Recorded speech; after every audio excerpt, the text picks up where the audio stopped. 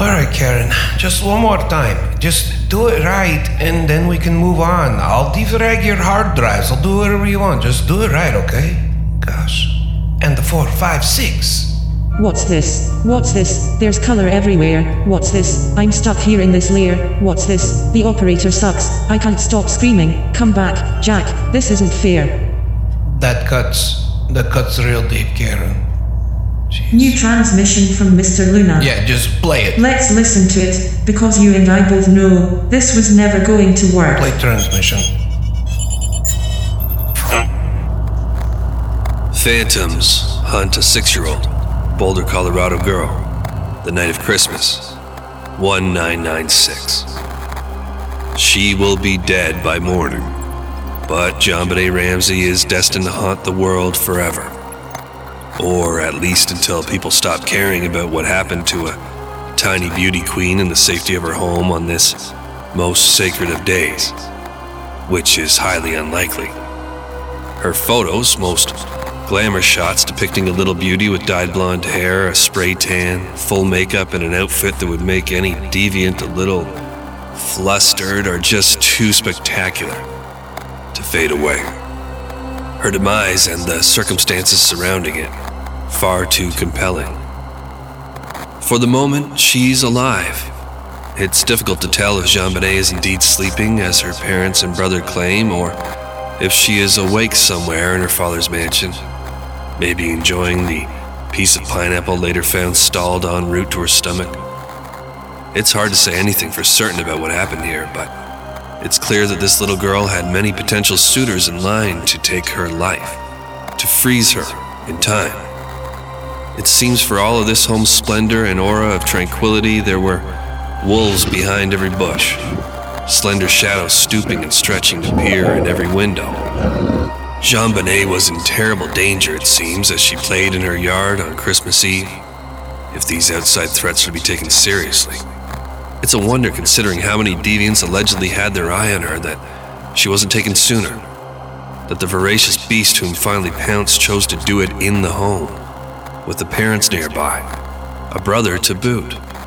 3 potential obstacles to avoid or traverse before claiming the prize that lay in a room surrounded by prizes, twinkling trophies, sparkling tiaras. How stealthy, how motivated this beast must have been.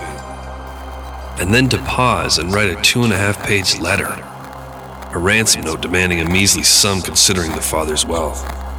A letter composed on the mother's stationery, no less. Gutsy. A plan created on the fly, it seems. How reckless. Yet they still got the girl. They managed to keep her quiet until her head was caved in and her life was sealed shut by a garrote. Again, one of the mother's belongings is used here. A broken paintbrush handle. Incredible that such a high-stakes crime would be performed in this way. I can only imagine how this perpetrator would go about masterminding a bank heist. Stroll in midday and grab a janitor's broom to use as a jousting spear, perhaps. Empty a garbage can and demand it be filled with gold bars, then borrow a frightened customer's phone to call a cab. That's about how this alleged kidnapping attempt played out. And in the end, whoever did this didn't even get the girl. They left her in a heap in the basement, a spot where she'd eventually be discovered by her father, hours after her mother made a weird 911 call.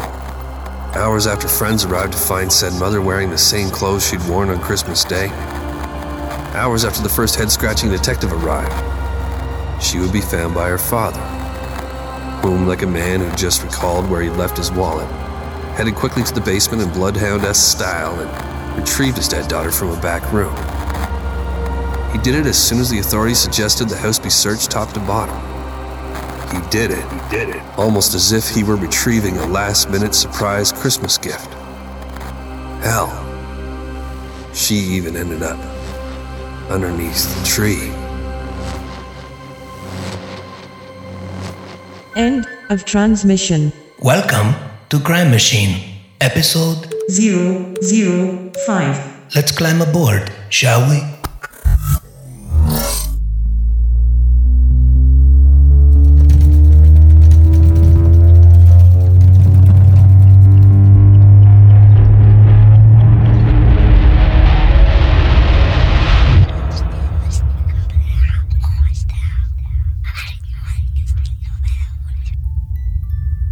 Somebody sure can keep a secret. So who? Was it an inside job as many vehemently claim? I don't know, you don't know. But if it was, there are a few theories as to how that would have come to be. Let's take a look through one of those windows. I'll just extend my wispy frame, cup my hands to reduce the glare of these Christmas lights.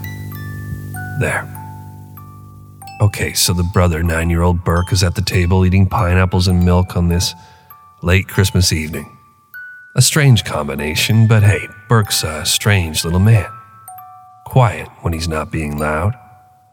His little sister sure does garner a lot of attention. Too much, some suspect. A housekeeper will later claim that Burke once took a grapefruit-sized shit in JonBenet's room, in fact. Maybe as a way to express his disdain for his sister. Maybe he just couldn't make it to the toilet on that occasion. Who knows? I don't. You know. But we do know this, that at this time on December 25th of 1996, JonBenet is allegedly fast asleep. Okay, so we don't know shit, other than what we've been told by the Ramseys. So I'll just continue imagining here as I stroll through the yard surrounding their home, peeking in windows.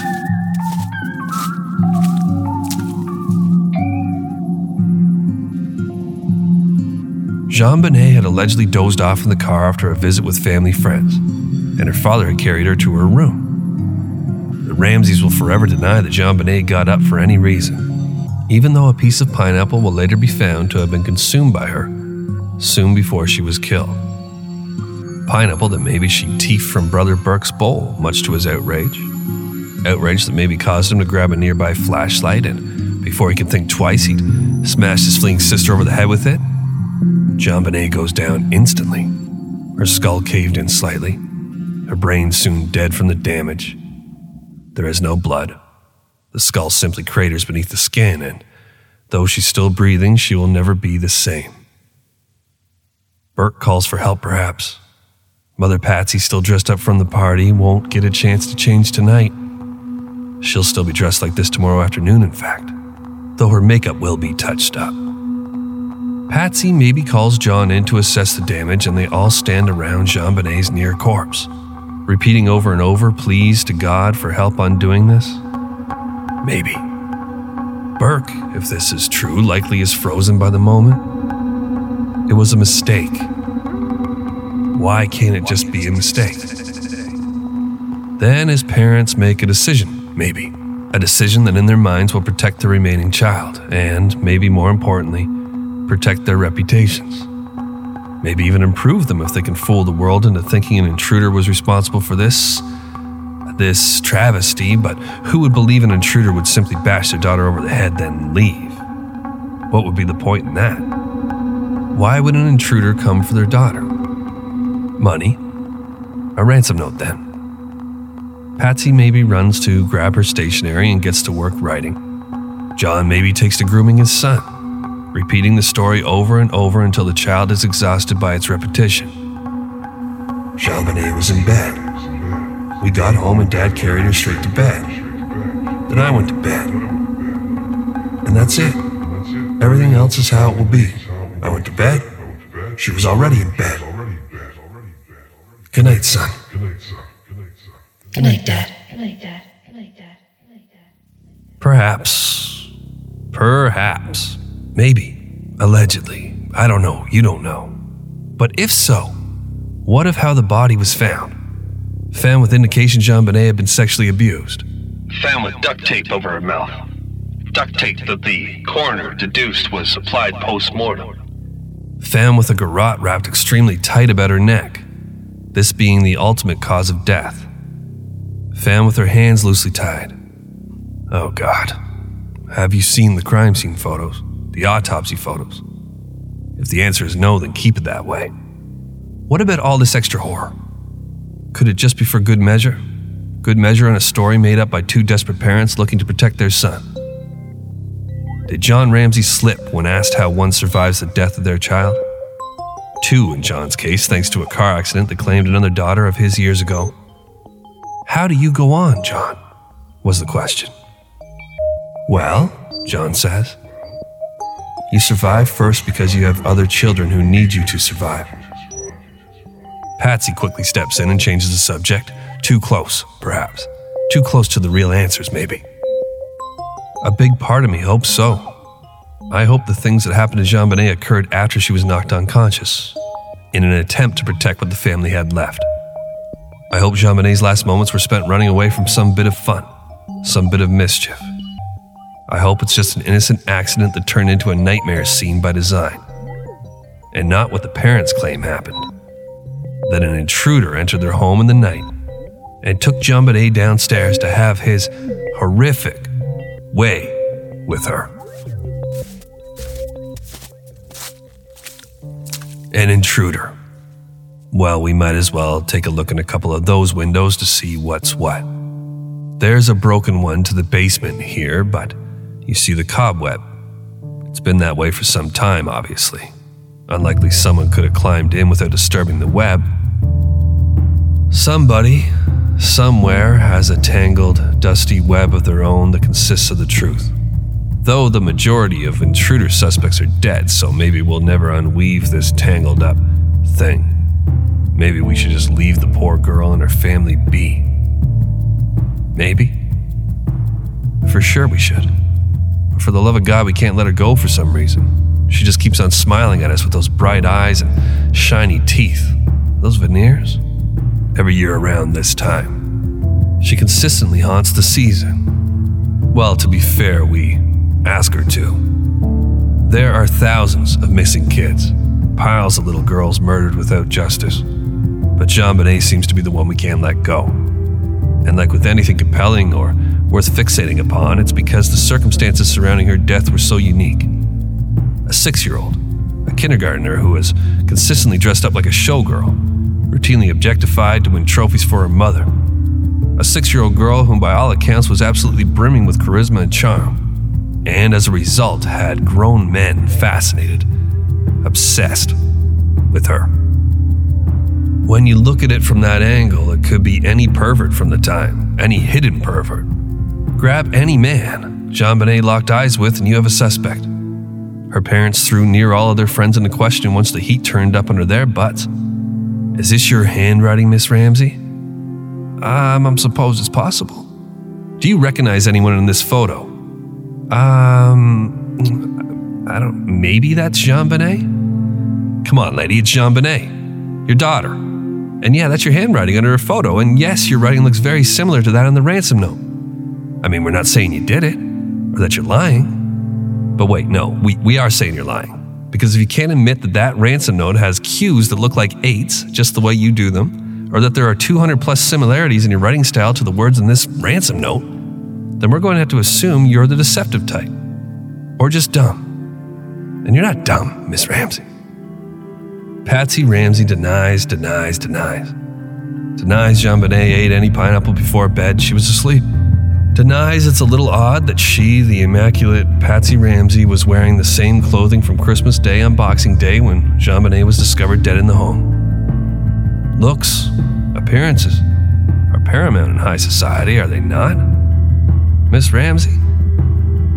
Patsy is cornered. She begins yelling at her accusers. Looks to her husband for fresh dialogue when her own begins to fray. And suddenly the housekeepers have been acting funny. John's close friends are now morphed into potential child killers. Local pedophiles are scrutinized, as they should have been.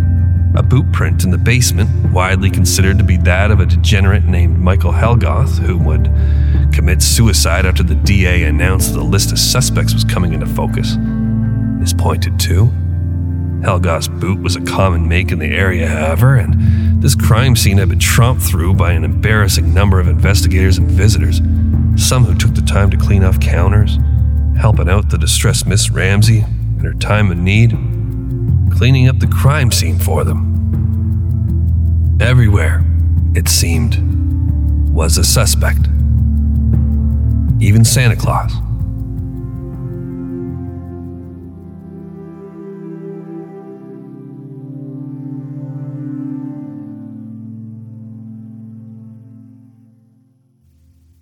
He didn't do it, Santa Claus. Did he? Again, who knows? But boy, did a man named Bill McReynolds do a number on St. Nick's reputation in this instance.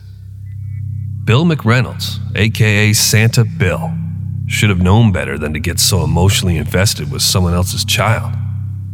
But JonBenet was special.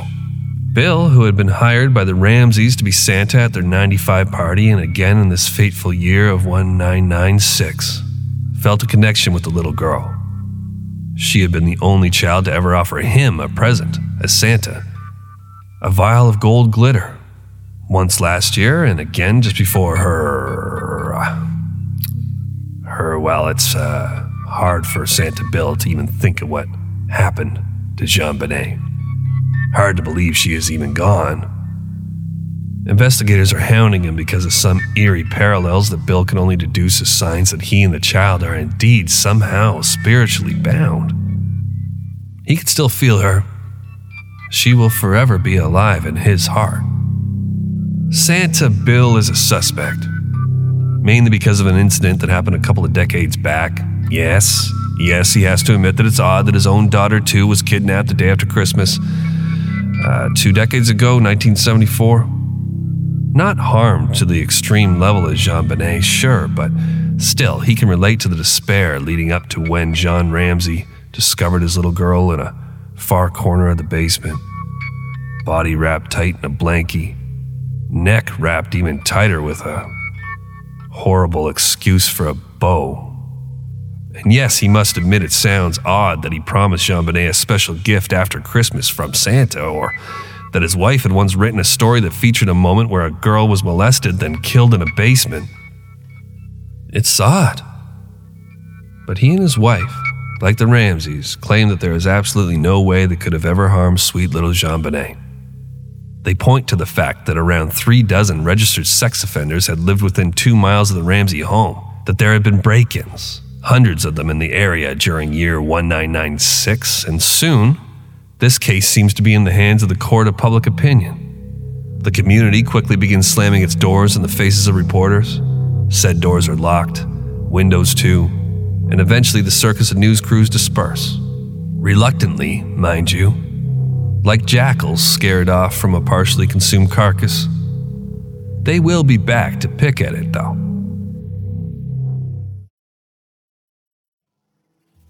Nobody surrounding the incident seems to even want to talk about this spectacle these days. The days you live in, I mean. Me, I'm still here. I'm at JonBenet's funeral, in fact, at the moment. It seems rather possible that whoever is responsible may have decided to attend the funeral. Been required to, even.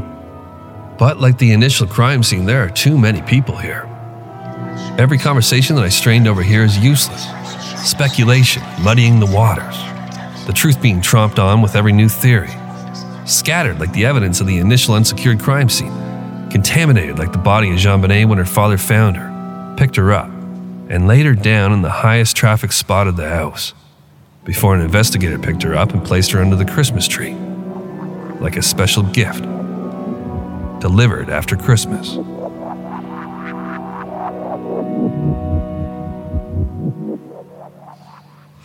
Outside of the service, Bill McReynolds approaches JonBenet's mother. Patsy Ramsey looks up, appearing a little drugged, maybe just exhausted, and accepts a gift from Santa Bill. It's a vial of gold glitter, one of the 2 that JonBenet so thoughtfully gifted him over the last 2 years. He will keep the other one, keep it until his death, which, unbeknownst to Bill, isn't too far off. The plan is to mix the glitter in with his ashes, so a part of JonBenet will always be with him. He doesn't share this odd, maybe disturbing, maybe sweet intention with Patsy, only hands her the familiar little bottle of glitter and smiles painfully. Patsy Ramsey has only a quiver of her lips to offer back, but as Bill retreats without a word, she appears to compose herself, and is heard calling out a query to the broken old man. Will Santa be at next year's Christmas party?